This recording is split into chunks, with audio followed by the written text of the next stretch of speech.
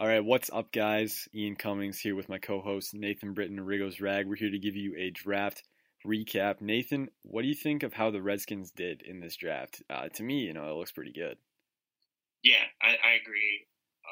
I think the real value in their draft, I mean, everyone was excited about the round one pick because you do add another Alabama player to the defensive line, which has been such a big need. But you look at what they did in the later rounds, who they got, and just the value and the potential of the guys they got. And I really think that this draft grades out really well for the Redskins. Oh yeah, dude. I'm thinking the exact same thing. Guys, we've put up a lot of that draft content and post-draft content on Rigo's Rag. You can go to rigosrag.com and check that out. We'll be putting up content daily, and also we are getting started a Rigo's Rag podcast, official Rigo's Rag podcast. We're still working out the technological aspects of it, but when we get it to you, it's going to be great, and it's going to be consistent. Today we're giving you our draft recap episode, and like we said, Redskins had a good draft. Let's start with round one. Nathan, our immediate assessment of the Daron Payne pick was pretty blunt, in the opposite direction, kind of in a negative light of Payne. I've kind of warmed up to Payne since then. How are you feeling about him, though? Yeah, on draft night when we did our episode, I was irate that we distraught. Picked him. Yeah. And it was mainly because I thought we were going to miss out on guys. So getting guys in the second round helps that pick for me. Yeah. But what helps it even more for me is the Tim Settle pick. I think that, they said Jay Gruden has come out and said they're going to start Payne at nose tackle, and that is what it is. Maybe it works, maybe it doesn't. I think that he's going to be used better as a defensive end and have a little bit more rush the passer to him. So I think that, if they would have just taken him and ignored the defensive line or the nose tackle position in specific, it would have hurt a lot. But having that fallback plan of, okay, Payne didn't work at a nose tackle, so let's just put this 350-pound behemoth right there in the middle, I think that really helps that pick for me a lot. And I gave the pick, I don't remember what I gave it, but due to the talent left on the board and my dislike for Payne, I gave it a really good grade. But now I'm coming back around. I think it's like a B pick for me. I think that what you get potential-wise from him rushing the passer, and if he can clog up some lanes with Tim Settle fall back on a rotation, or if he can't do the nose tackle thing, I really think that you get a great player and a great pick at 13. Yeah. I've kind of settled around that B range too. And one thing I've been thinking about with this pick is that you've got a lot of young talent on that defensive line now. You've got Matt Ioannidis, 2016 draft pick. He's still got 2 years left on his contract. You got Jonathan Allen, last year, first round draft pick. He's still got 3 years. And then you've got Settle and Payne, who are both on rookie contracts. So this defensive line core is going to be together for the next 2 years at least. And so I think that security really helps. And they're all on rookie contracts too. So that could be big because this is a talented core. And we've seen what Jim Tomsula can do, even with very unrefined talent. We saw what he did with Anthony Lanier. He was a really raw 6'6", 280 defensive lineman, I think in 2016. And by 2017, he got 4.5 sacks in the last 5 games. So same with Matt Ioannidis. He got 4.5 sacks in the first 5 games. When Allen went down, that it kind of hurt his production. But I think with Payne and Settle, both of them, and then Lanier, he's improving. Ioannidis is improving. Allen's coming back. He's healthy. This defensive line rotation looks really good. And when the pick first happened, I was like, we passed on Derwin James. Are you crazy? Like, what the heck? But I didn't really appreciate the security of a strong defensive line rotation until I just kind of looked at the roster and I was like, holy crap, this is a good defensive line. So I've kind of warmed up to it because you build up from the trenches, and we look pretty dang good there, I got to say. Yeah, definitely. And you mentioned the contracts and everything. You have a really young defensive line you have Allen, who was arguably one of the best defensive linemen in the draft last year. You have Matt Ioannidis, who really was kind of coming into his own and I think doing a lot better than anybody besides Scott McCloughan would have thought he would have done with Jonathan Allen beside him. And, Allen went down and Ioannidis got hurt and kind of tailed off. But those two come back healthy. You add in Daron Payne, who maybe he is a superstar, maybe he's just a solid piece. That helps. You have Anthony Lanier coming together. you have the veteran guys like Ziggy Hood if he makes the roster. Stacey McGee is a depth piece. So I really like what they did. Tim Settle, who I think is going to turn out to be a steal for them because I don't see him as a Geno Atkins or Gerald McCoy or anything like that. But I think getting him in the 5th round when, leading up to the draft, you see a lot of mocks. He was, sneaking into the 2nd, but mainly seeing the 3rd round. Getting him 2 rounds later, I think is incredible because his floor is, I'm a Mack truck in the middle of your defensive line. Yeah. So you have to put 2 people on me because otherwise I'm just going to bowl over the other one. So, yeah. And you mentioned it again, Jim Tomsula. I mean, what he can do with defensive line is everybody's going to eat. Yeah. Everybody play butt ass naked. So, yeah. I do like the Payne pick more now. I'm not going to be sporting his jersey. I'm still a little bit, not the big of a fan of him yet, but I do like the pick. I think it's a good pick when you look at what we have going forward.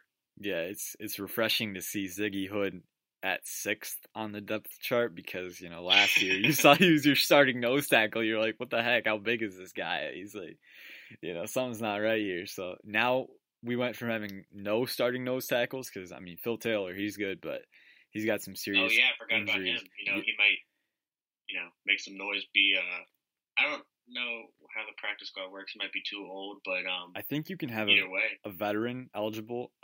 I'm not sure either. I got to look into it. I think you can have a veteran eligible.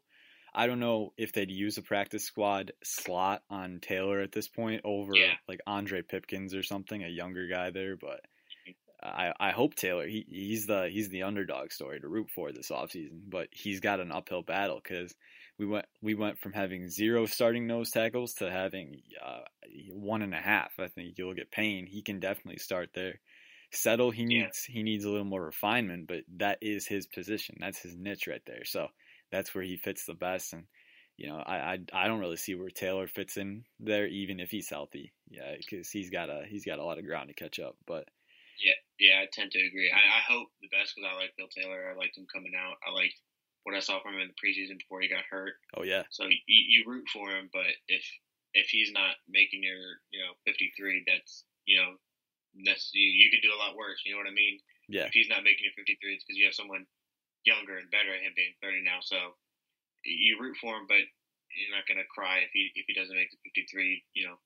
Thank him for his time and hope he latches on somewhere else like AJ Francis did the other day. I know we lost a key player in him, right? Yeah, totally.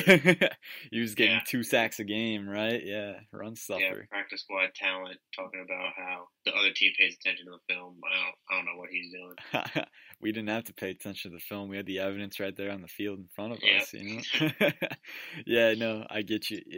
That's a good problem to have, though, when those fringe players, when those, they're just average, Stacey McGee, Ziggy Hood, Phil Taylor, when those guys are on the edge of the roster, that's a good problem to have. When you're trying to fill spots behind them, that's a bad problem to have. So we stocked our defensive line with a lot of young talent, and I wasn't a fan of it. I wasn't a fan of specifically drafting them high because I really liked the depth in this draft, and that was on display when we got Settle in the 5th round. But there's multiple ways to win the draft, and we're going to talk about here in a minute the selection of Daron Payne. Any reservations that we might have had about that were nullified when Darius Guice fell to us at number 59. Nate, just take me through your thought process in the 2nd round, because that was a whirlwind. I was thinking a lot of emotions in there. It was crazy. Yeah, when it was coming down to us, and I was looking, I was just texting with my buddies, and I was like, oh, okay, he's got to get past it. If he gets past this team, there's a really good chance because this, and this doesn't need it unless someone trades up. He's got to get past Oakland. He's got to get past Cleveland. Cleveland took Nick Chubb. Oh my God, he's going to be. And then the Lions jumped in front of us at 43, and I was like, I was scared. I was scared. I was irate. I was like, oh my God, there's no way that he fell just like out of arms. I was so mad. And then they took Kerryon Johnson. I was like, oh my God, I was like, this is it. And then they traded back, and I swear, Ian, I turned on the TV. I was like, dude, forget this. I went downstairs. I loaded up Fortnite, and I was like, you know what? I can't do this. I went back up, and I saw, and then he kept sliding. He went past Oakland. I thought could use another running back. I think Philly was on the clock again, and I was like, dude, what is going on? And then we get to our pick, and I just was prepared. Make it happen. Like, we're not even gonna take him. He's here. We're not gonna take him. I was like, wow, he fell all this way. They're gonna think they can get him, because we picked up third. They really think he's gonna fall in the third round. And then I don't know who that guy went up there and talking all that, on behalf of Bruce Young. But when he said Darius Guice, I jumped up. I was kicking and punching the air. I was so excited. I didn't even know what to. Oh my! I went online, custom ordered my jersey. It's in the mail now. I was just so excited that we were able to get Darius Guice that late. It's a steal. I honestly think. I wrote a couple of things down regarding the draft and where I think great value and steal potential for us is. Like, I think Tim said on the fifth is a steal, and I think Sean Down Hamilton. Potential if he can stay healthy. I think that could be quite a steal. So for sure, yeah. It hurts me to say that at the time when we only had made 2 picks, I said Guice was the steal of the draft. But no, he's definitely one of them because I think he's going to be able to come in, and I think he's going to really keep us. He's going to help the running game. Honestly, he's the best running back we have on the roster right now. So in a division where we now have Saquon Barkley, Zeke Elliott, LeGarrette Blount, and Jay Ajayi. Getting used as a committee.